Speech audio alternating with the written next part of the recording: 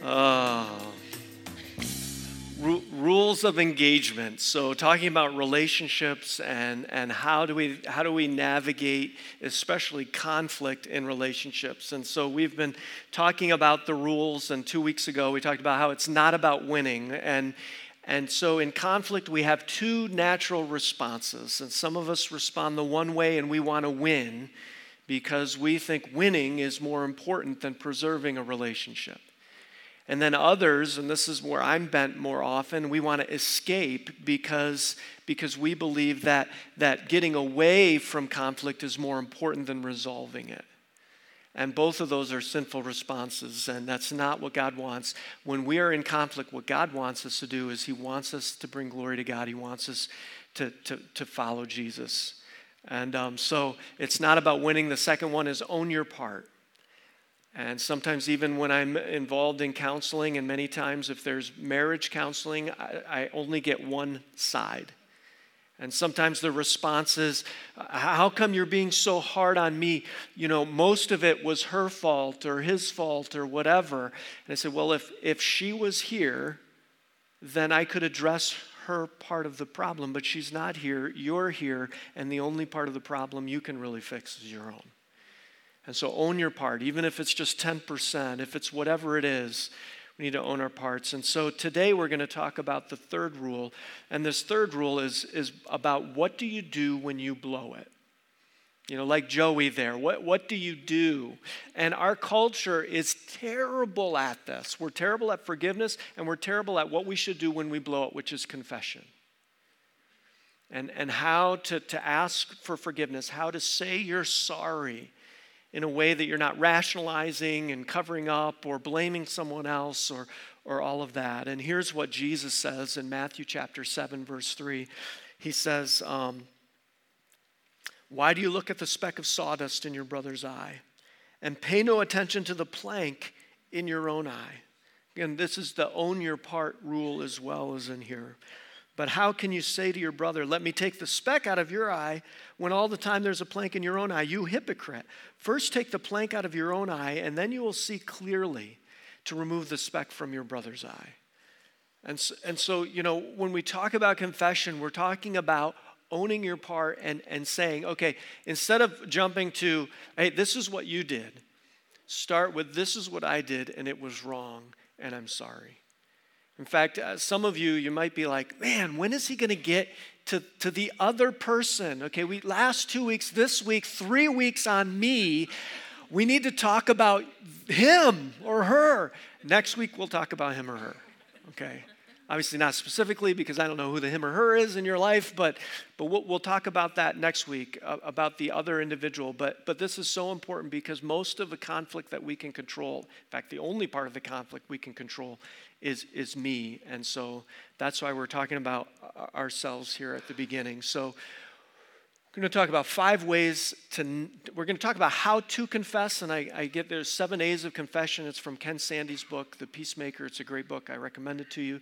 And they're all biblical principles, and we'll look at some of that as well. But here's how not to confess. Our society, our culture, human nature is really good at avoiding taking responsibility, and we're really poor at confession.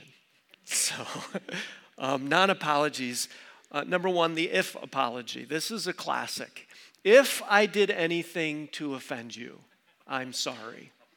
Well, I'm sorry if you took that wrong. Or whatever. But basically, when you say if, you're not taking responsibility. You're not saying you're sorry. You're saying, you know, in theory, someone who may have or may not have done this would be wrong. And so there's no confession in that. So don't use if when you apologize. Another thing is the passive apology. And another way of saying this is apologizing in such a way that you're rationalizing and explaining why you did what you did. Okay, that is not an apology. If you're making excuses, that's not confession. So I'm sorry, we see this differently. I'm sorry you feel this way. I'm sorry I was tired. I'm sorry the kids were acting crazy all day. You see, it wasn't actually my fault. It was the kids' fault. Okay, the passive or the excusatory apology. Don't do that. The I didn't mean it apology.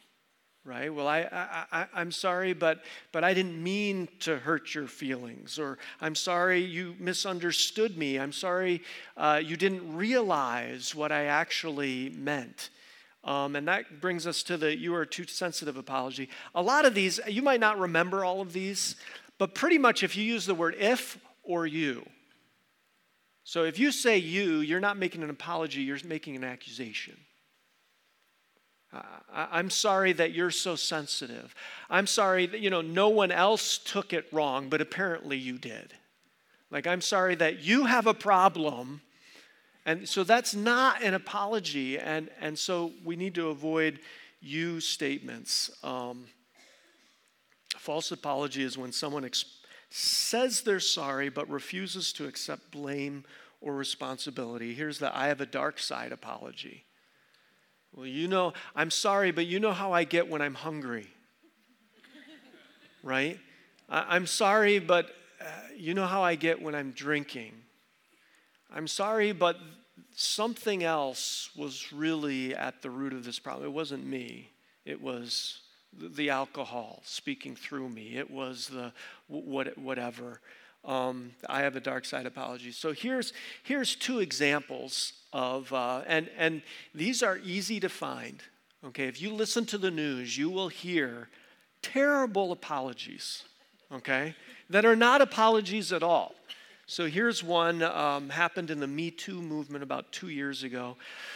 Kevin Spacey, the actor, he says this, if I did behave then, as he describes, I owe him, this is a man who was sexually assaulted. There's a number of men that came forward, young men who were sexually assaulted by Kevin Spacey. And so he says, if I did behave as he then describes, I owe him the sincerest apology for what would have been deeply inappropriate drunken behavior. So he gets the if in there, he gets the passive rationalization and the dark side apology all at once. And when someone does this, I mean, you think like, oh, this is a way I can get out of apologizing. But the truth is, when I read this, I think Kevin Spacey is actually worse than what I thought he was. Right? In trying to manage our sin and not apologize, we actually make ourselves look worse. And so God says, no, when you're wrong, when there's something in your eye, you need to pull it out and not be pointing at other people's stuff in their eye. Just deal with what you have. Here's another one. He's the CEO of Juul, which makes vaping products. He says, as far as kids that were vaping, I tell them, I'm sorry that their child is using the product. I'm sorry, but it's your kid's problem, right? It's not intended for them. I hope, this is a way of saying an if statement without using the word if. If there was nothing, I hope there was nothing we did to make it appealing to them. Yeah. And so the world we live in is terrible at confession. But we need to be different as followers of Jesus Christ. And I know not everyone here is following Jesus Christ, but if you decide to be a follower of Jesus Christ, as Angela decided within the last year to become a follower of Jesus Christ, this is one of the ways you need to follow him, is in confessing the right way. And so here's how to confess. And before we get to that, I have something I need to read to you. I don't know how to. So Pastor Ethan, some of you are aware of this. We sent out an email to our members last Sunday about Pastor Ethan in Vestal and his resignation. And so here's why we did that, and here's why I'm going to mention it to you as well. 1 Timothy 5:19 through 21 says this, do not entertain an accusation against an elder. And in all these verses I'm going to read, the word for elder as an overseer and bishop and pastor and shepherd. They're all synonyms used interchangeably in the New Testament. The more structured, archbishop, pope, cardinal, all these kinds of terms and things, they came later in church history. The very beginning of the church, there was deacons and deaconesses, and then there was pastors. That was it. And so elder means pastor. So it says, do not entertain an accusation against an elder unless it's brought by 2 or 3 witnesses, which is the standard for anyone from the law of Moses. Verse 20, but those elders who are sinning, you're to reprove before everyone, so that the other pastors or elders may take warning. I charge you in the sight of God and Christ Jesus and the elect angels to keep these instructions without partiality and to do nothing out of favoritism. And so again, in our world today, the world is upside down and does things contrary to the way God would want us to do. In our world, if you have political influence, if you have authority, if you have money, if you have power, there's a saying, leaders are those who believe the rules are for everyone else. And God says the church is not to be that way. You don't show partiality just because someone's a pastor, just because he's done and sacrificed and done a lot of good things. There's no partiality. In fact, there's even a greater standard of accountability for those who lead the church. And so this is what Ethan wrote and said to his congregation in Vestal last Sunday. This will be the last time that I will speak to you as your pastor. Over a period of time, I engaged in a pattern of sin that has hurt people and brought shame not only to God, but also to his church. I've come to realize the gravity of that pattern of sin and have asked God for forgiveness and would also ask for your forgiveness. I believe the choices I made have disqualified me from being your pastor. Therefore, I've submitted my resignation to Bridgewater's overseers, and they've accepted it. This is a sad day for me, as I'm sure it is for some of you, but God is not done with Bridgewater Vestal, and I don't want to get in the way of the great things he has planned. I love you all, and I thank you for the time we have had together. I wouldn't trade it for anything. Now, the reason he read that is because 1 Timothy 3 lists moral qualifications for a pastor. If anyone does anything illegal, okay, we report it to the authorities, but there are a great deal of things that are not illegal, but they're still wrong. And so 1 Timothy 3, 2 and 3 says these are the moral qualifications of a pastor. Now the overseer is to be above reproach, faithful to his wife, temperate, self-controlled, respectable, hospitable, able to teach, not given to drunkenness, not violent but gentle, not quarrelsome, not a lover of money. And so if a pastor no longer meets those qualifications, he can no longer be a pastor. So a couple questions people might have with something like this, and that is, do you do this for everyone? And no, this is just, if there is repentance, and with Ethan there is repentance. He is sorry, he is not doing what he has done in the past and all of that, but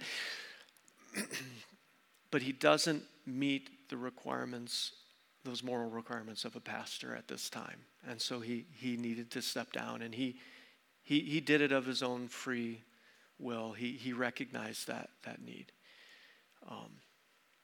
Some may say, well, where's the forgiveness and where's the love?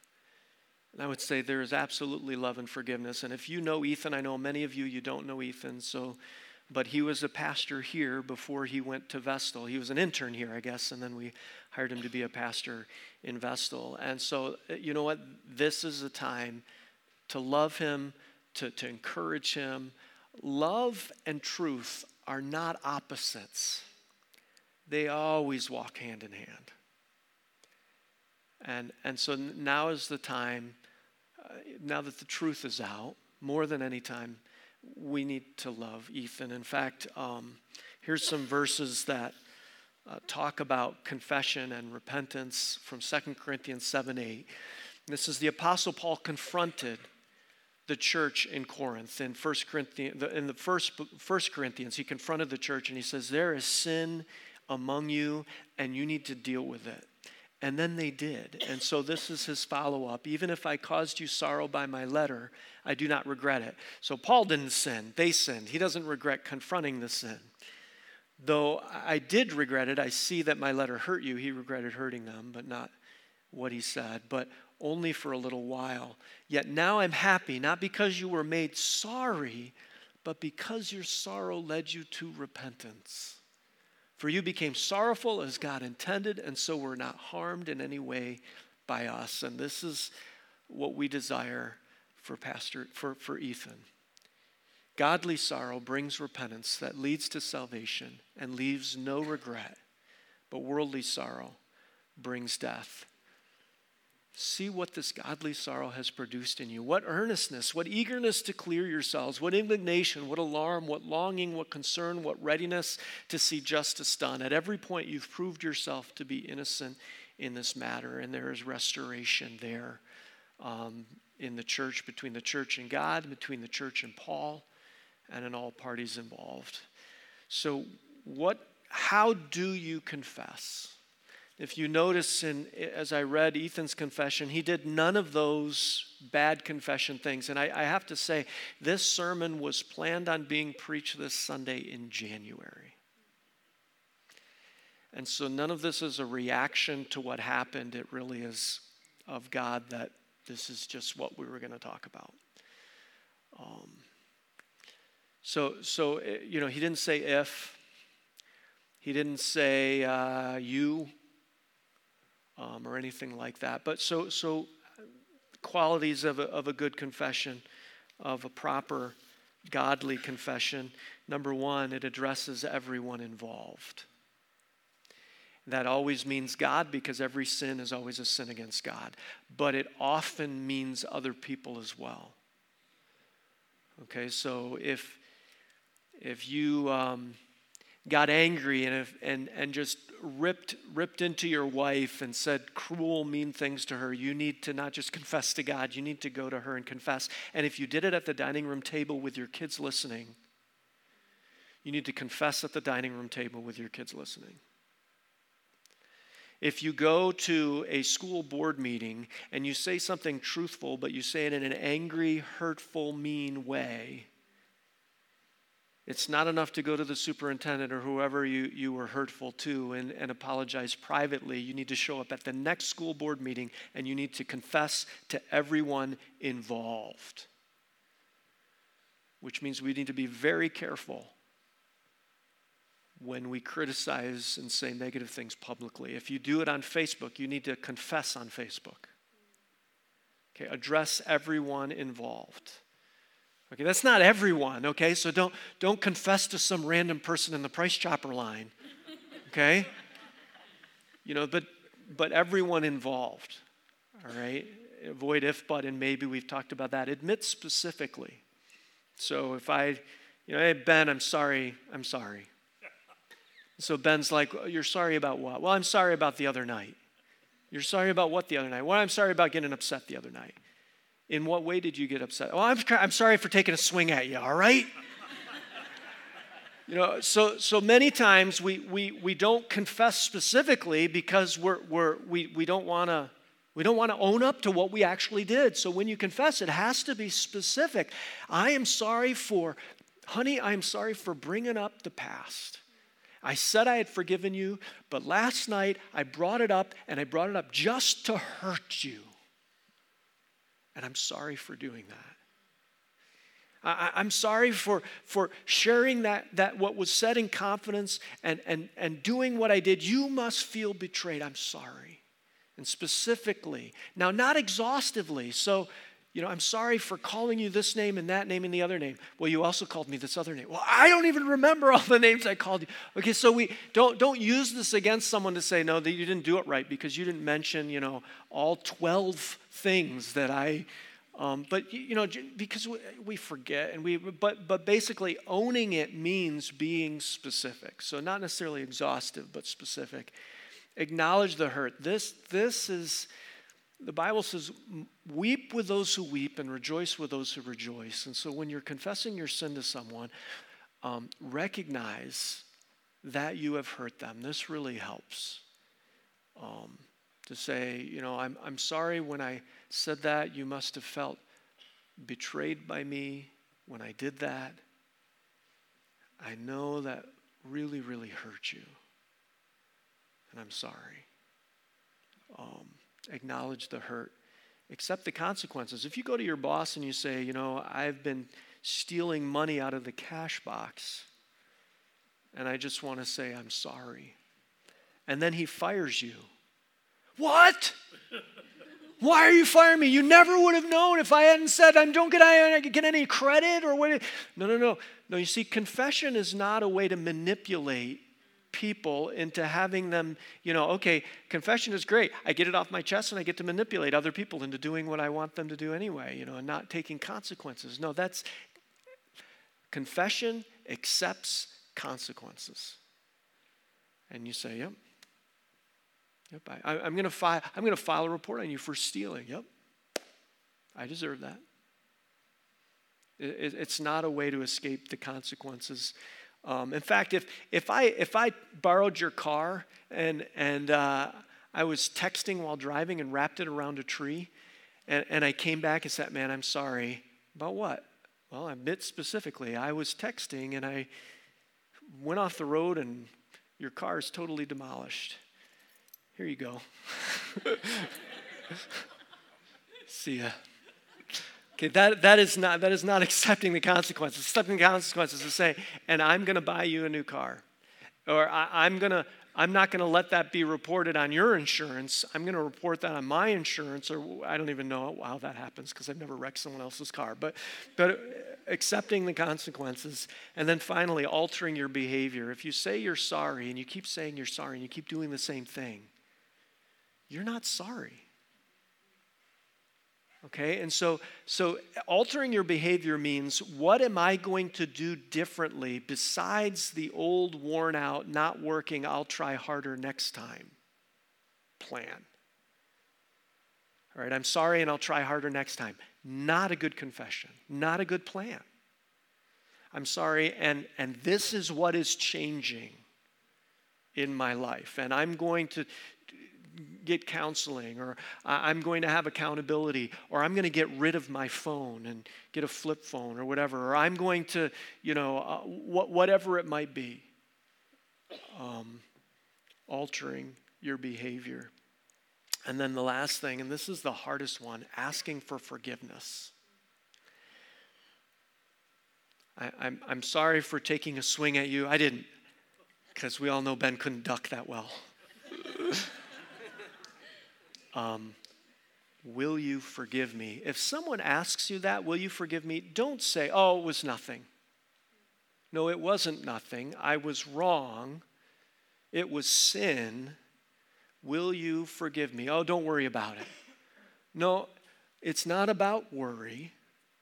What am I? And doing this, see, we say I'm sorry about unintentional, accidental things, right? You're walking down the hall and boop, you bump into someone. Oh, sorry. Right? There was no sin involved in that. We say sorry for all sorts of things that aren't sinful. But when you say, will you forgive me, you are admitting very clearly that you have sinned, and you're becoming vulnerable because you're placing the power in their hands. Because when you say this, will you forgive me, they may respond with, I will never forgive you for that. No. At which point you just have to walk away. You can't make someone forgive you. You're the one in the wrong. That is there, and we've talked about forgiveness and how that hurts the person who doesn't forgive, and how God can punish someone better than we can, and that's one of the things that allows us to forgive and all of that. But if you're the one who did the sin, this is what God asks you to do.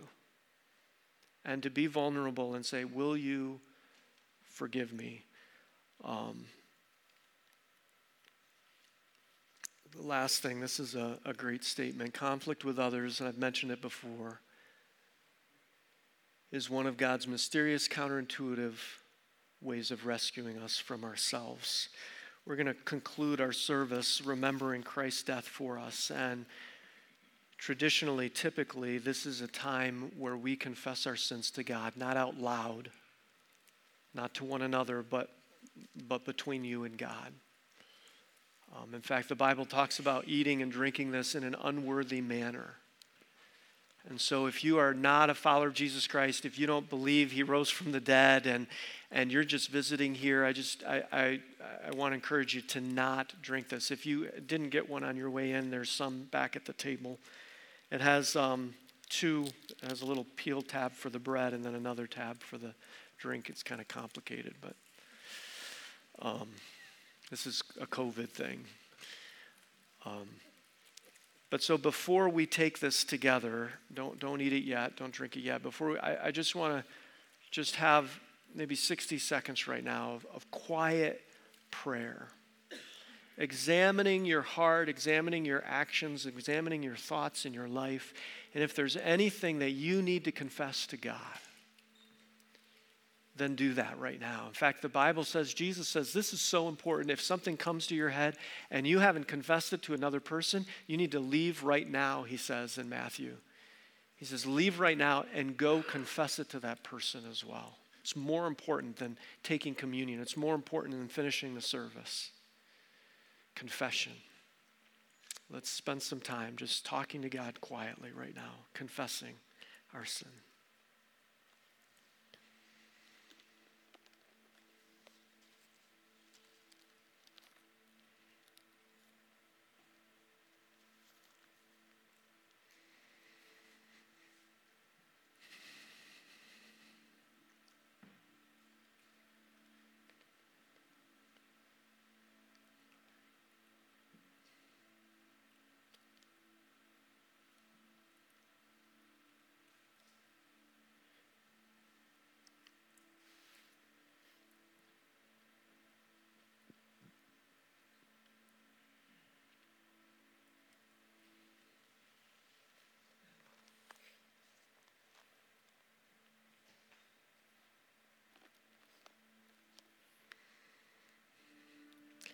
Matthew, in chapter 26,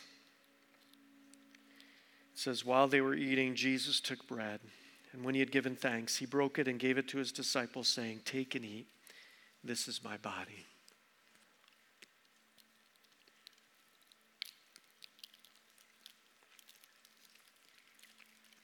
Then he took a cup, and when he had given thanks, he gave it to them, saying, drink from it, all of you.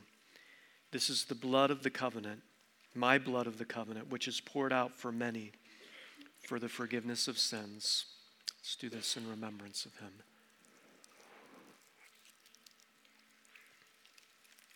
Heavenly Father, we're just so thankful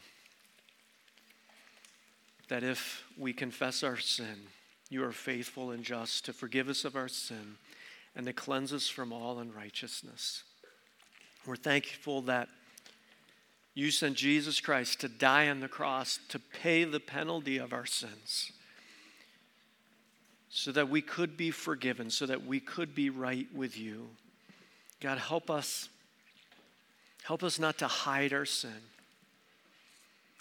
but help us to reveal it and confess it, and then to follow you with joy, with peace, knowing that you have forgiven our sins, knowing that we are standing right before you when we've repented of what we've done and made you our Savior and Lord. God, if there's anyone here that has not done that yet, God, just don't let them rest. Don't just continue to nag at their hearts until they fall on their knees before you and give their life to you, confessing their sin and receiving forgiveness for all eternity. God, we thank you for Jesus. We thank you for the body. We thank you that we can be here today. We thank you for your forgiveness. In Jesus' name we pray. Amen.